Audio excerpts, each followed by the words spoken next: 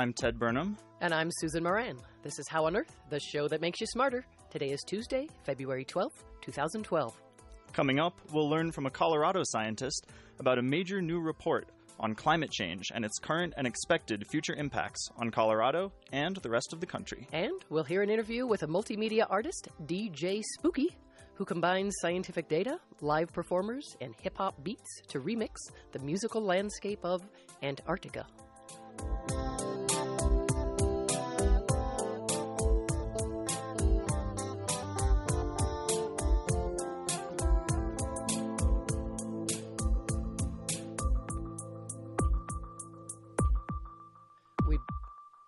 We begin with a look at some of the recent and heartfelt news and science, a little tribute to Valentine's Day on Thursday.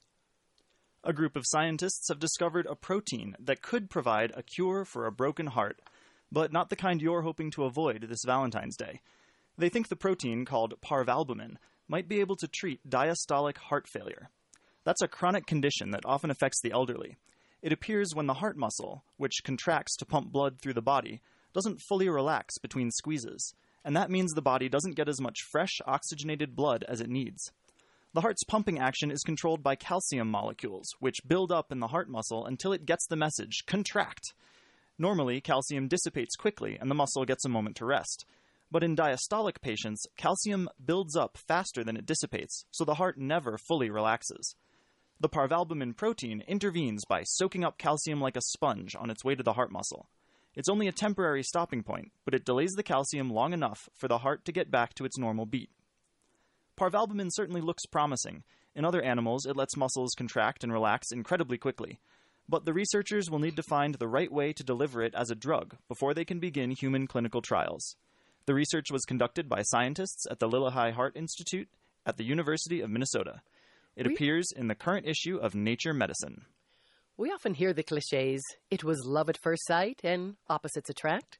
But what's really at work in selecting a romantic or sexual partner? New research offers insights into why and when Cupid's arrow strikes. Elizabeth McClintock, a sociologist at the University of Notre Dame, suggests her studies show how physical attractiveness and age affect mate selection, and how gender and income affect relationships. McClintock examines the effects of physical attractiveness on young adults' sexual and romantic outcomes, including the number of partners, relationship status, and timing of sexual intercourse. According to the study, just as people exchange their good looks for status and wealth, they also trade their attractiveness for control over the degree of commitment and progression of sexual activity. Here's one of McClintock's findings. For women, the better looking they are, the fewer sexual partners they have. But for men, the number of sexual partners increases with increasing physical attractiveness. Also for women, the number of reported sexual partners is tied to weight. Thinner women report fewer partners. Thinness is a dimension of attractiveness for women, apparently. It sounds like there was some subjective, or at least culturally specific, research going on here. At any rate, the study was published in the journal Biodemography and Social Biology. And CU Boulder researchers have demonstrated that even plants can feel love for others, though the CU scientists don't call it romantic love. Instead, they report that plants demonstrate a form of altruism, sort of like when a couple decides to adopt an orphaned niece or nephew. In the case of plants, CU researcher Pamela Diggle was looking at corn. That's because each fertilized seed, the part we call a corn kernel, actually contains two siblings, an embryo and a corresponding bit of tissue known as endosperm that feeds the embryo while the seed grows. Usually the mother and father plants of the endosperm and the embryo are exactly the same, but every now and then, one father, in the form of pollen, fertilizes the embryo, and another father's pollen fertilizes the endosperm. To find these rare step-siblings within a single kernel, co-author Chi-Chi Wu harvested 100 ears of corn and checked out every single kernel. It turns out that when the embryo and endosperm have the same father, a corn kernel ends up heavier than when the two parts are not related. Or put another way, when the endosperm is a full-blooded twin to the embryo, it works harder to give its sibling more food, meaning it's more altruistic. The research team points out that one of the most fundamental laws of nature is that, in terms of survival of your own genetics, if you decide to be an altruist, shower your love and resources on your closest relatives. This research was published last week in the Proceedings of the National Academies of Science.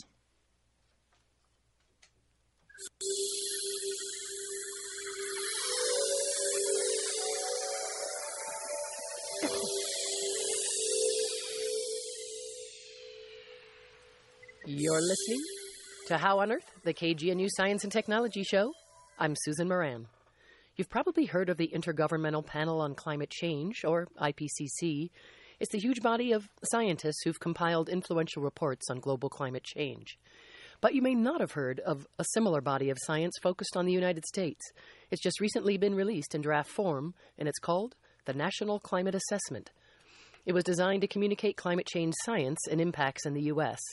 The report takes a sweeping look at key findings about climate change, including observed changes and future trends.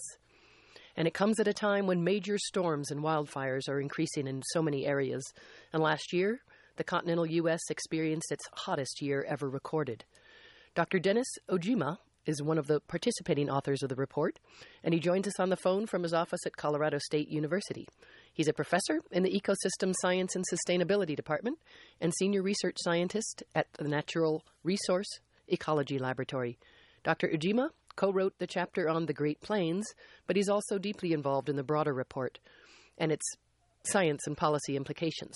So, Dr. Ojima, welcome to the show. Dr. Ojima, you're there. Welcome to the show. Yes, I'm here. Oh, great. So I'm curious first how you got involved in what sounds like a hugely important and even probably more hugely time-consuming endeavor. Well, for the past almost 30 years, been involved in climate change research, especially its impacts on agricultural and rangeland systems in and around Colorado. And in fact, there was a prior national assessment that came out in 2000. And I was a lead author for that, especially for the Central Great Plains. And so really looked at agriculture, water use, biodiversity issues in the region. And so with that involvement, continued with my research and then involvement with this most recent report. And in this case, there were about 60 scientists or so, right? Probably closer to about 200 or more. Wow. Because we have not only the lead authors that you see, but researchers and private sector individuals involved with looking at the impacts of climate change and concerns across multiple sectors, and federal agency researchers involved with this throughout the nation. So it looks like kind of a parallel report to the IPCC, not in a formal sense, but I'm curious what precipitated this report. Well, we're on the hook by congressional legislation to actually have a report every 4 years. And this effort that will be coming out in 2014 officially is really the second comprehensive report of the kind. Is that we completed one in 2000, and then two other reports have come out, but less comprehensive in way of involving the scope of researchers and businesses and sort of decision makers in the process of developing the report and looking at various sectors, different regions more specifically. And so this was really a monumental effort of the community to really look at the impacts and some of the consequences of climate change in our nation's interest. So on a big scale, what's new here? I know there's so many findings, but what really stands out? You've been involved in this, as you said, since 2000. Well, I mean, what really has emerged is that our observations of climate change impacts on our natural resources and in our sort of infrastructure has really emerging. And though, the recent weather patterns isn't definitive that climate change is happening, but the combination of changes in seasonality of temperatures, the change in rainfall patterns and snow patterns in the mountains, those impacts then on the hydrology, river flows into our major streams and river basins, the accumulated evidence is really showing the impacts of climate change across the nation, and in particular the Great Plains, which is very sensitive to these type of climate and weather pattern changes. And I know the Great Plains include sort of east of the divide, right, and many other states. Yes, it extends essentially from as far north as Minnesota, North Dakota, Montana, all the way down to Texas and Oklahoma, and includes Colorado and many of the rangeland and dryland agricultural states in between. So on that front close to home, give us a snapshot of some of the key findings and messages there. What stands out as either really alarming or reaffirming? Well, what we're seeing is a drying out, especially in the spring precipitation in the plains region of Colorado, and that's sort of eastern Colorado and out in the Kansas. And so we're sort of in this intensification or more high-frequency dry periods that really affect our wheat and corn production within the area.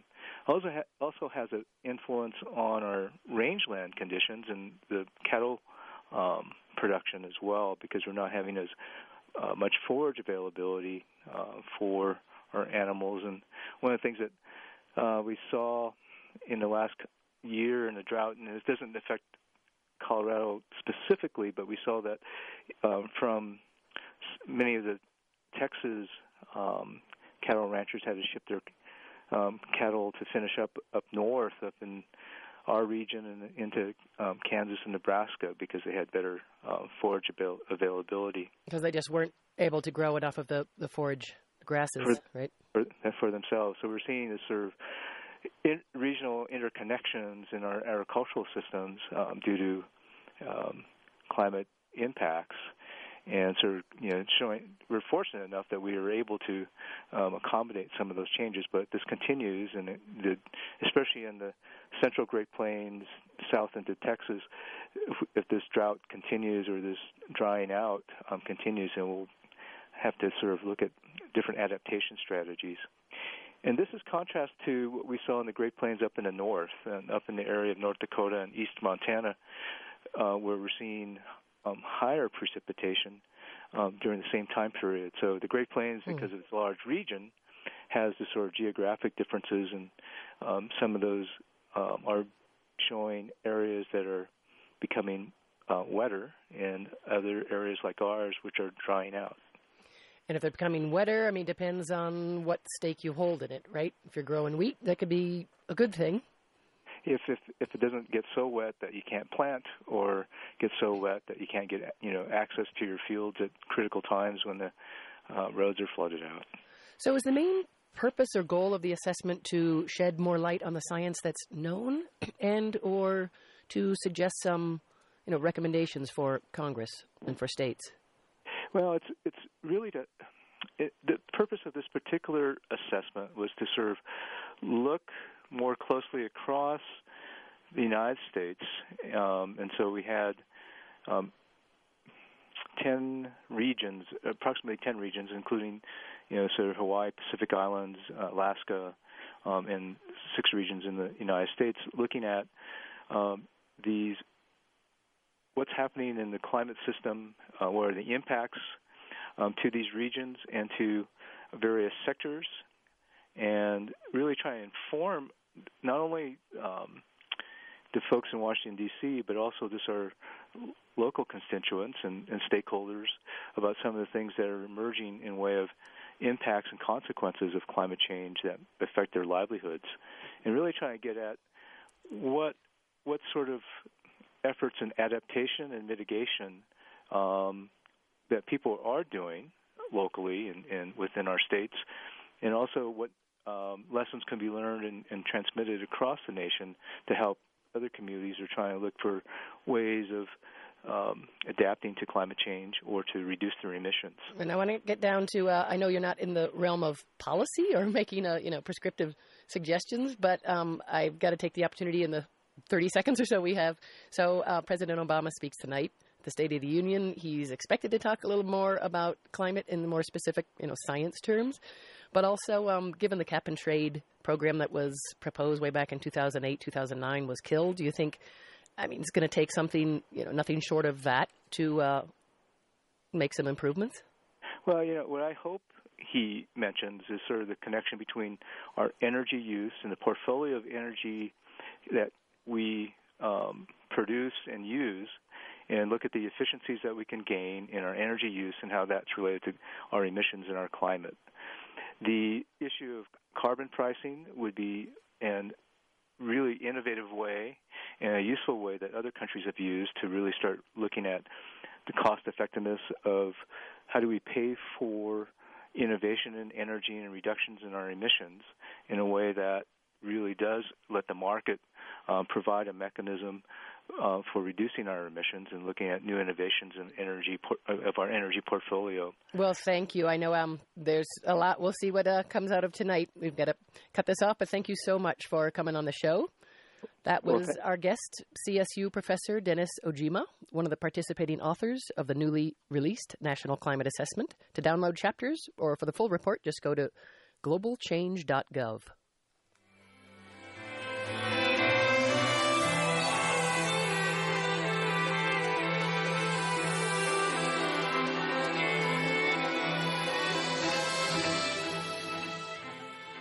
Well, as scientists try to get the word out about research like the National Climate Assessment, maybe they should talk to our next guest. Paul D. Miller, also known as DJ Spooky, is a multimedia artist whose work includes books, graphic design, music, even mobile apps. And he's the current artist in residence at the Metropolitan Museum of Art in New York City, where he's creating installations that remix the museum's collections. Miller traveled to Antarctica in 2007, and much of his work since has incorporated themes of climate change and the icy Antarctic landscape. He was in Boulder last week to talk about and perform some of his work as part of CU's Atlas Speaker Series. Miller spoke with me by phone yesterday from his New York apartment. I began by asking him why he was interested in remixing Antarctica. When I started thinking about nature, one of the things that really struck me was how climate change is about disrupted patterns. Ocean currents, air currents, temperature differentials, megastorms. And Antarctica was kind of a mirror of some of the more interesting processes that were going on. But at the same time, it's kind of a document. If you dig down in the ice, that's what they call ice core sampling. Scientists take small fragments of the ice and are able to determine what was in the air. They use it as a kind of a document that can tell you millions of years of climate change. So I wanted to look at Antarctica as a kind of record collection or a kind of archive. So I carried a studio in a backpack and went to several of the main ice fields. And that's where it all started.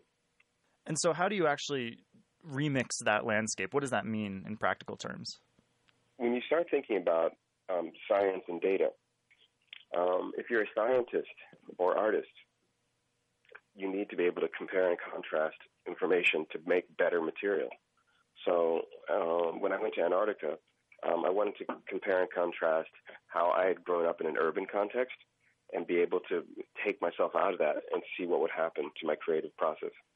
So hip-hop, techno, dubstep, all these kinds of music that come from the urban landscape, I get that. But as an artist, I wanted to challenge myself and see what would happen. The city for me was already a data set, and I wanted to go further. So it's a conceptual project, unapologetically smart about science and art. I worked with a scientist named Ross Virginia, who's head of Dartmouth's Cold Regions Research Labs, and he gave me access to some of the climate change data from the last several expeditions of his trips from Dartmouth to Antarctica. And so the song that you're hearing, all the electronics underneath it are generated using some of that as well. So you have a live instrumentation, then you have this kind of subtle, glitchy electronics that are sort of mixed in.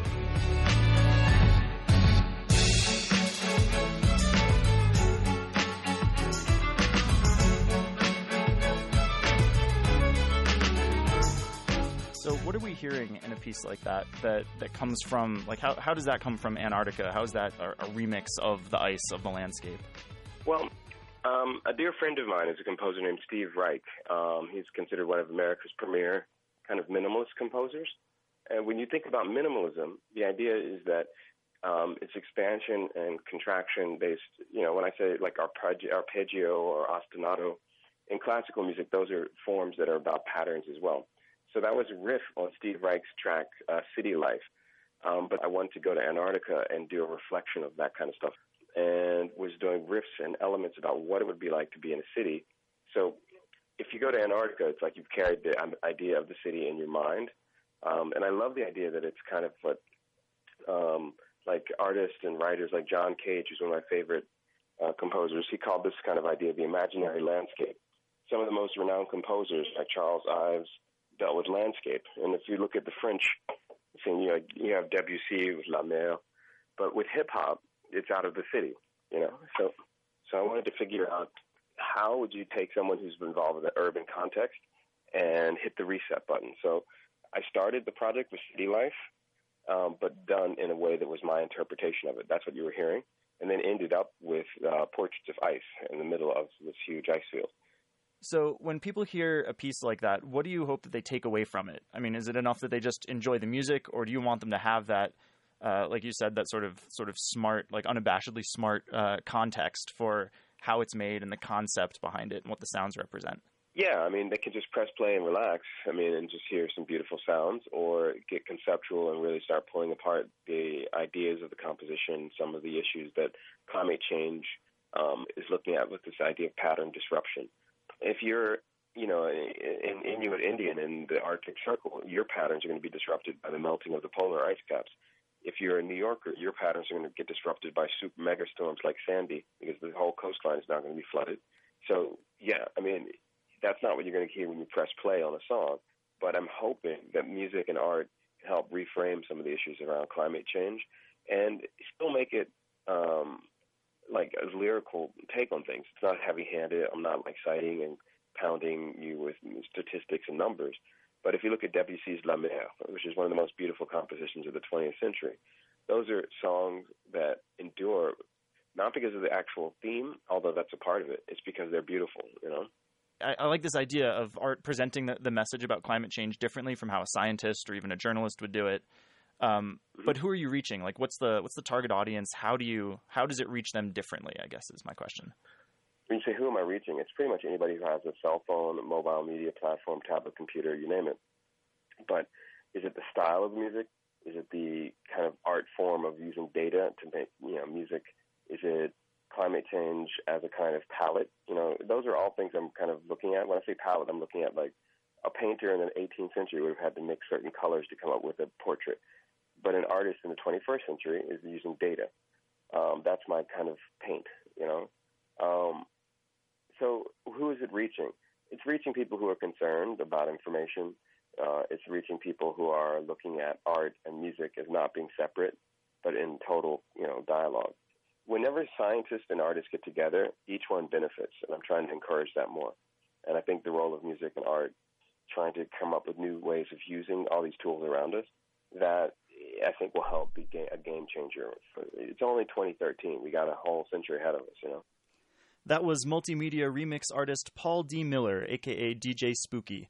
To find out more about his Antarctic remix project and other work, visit djspooky.com.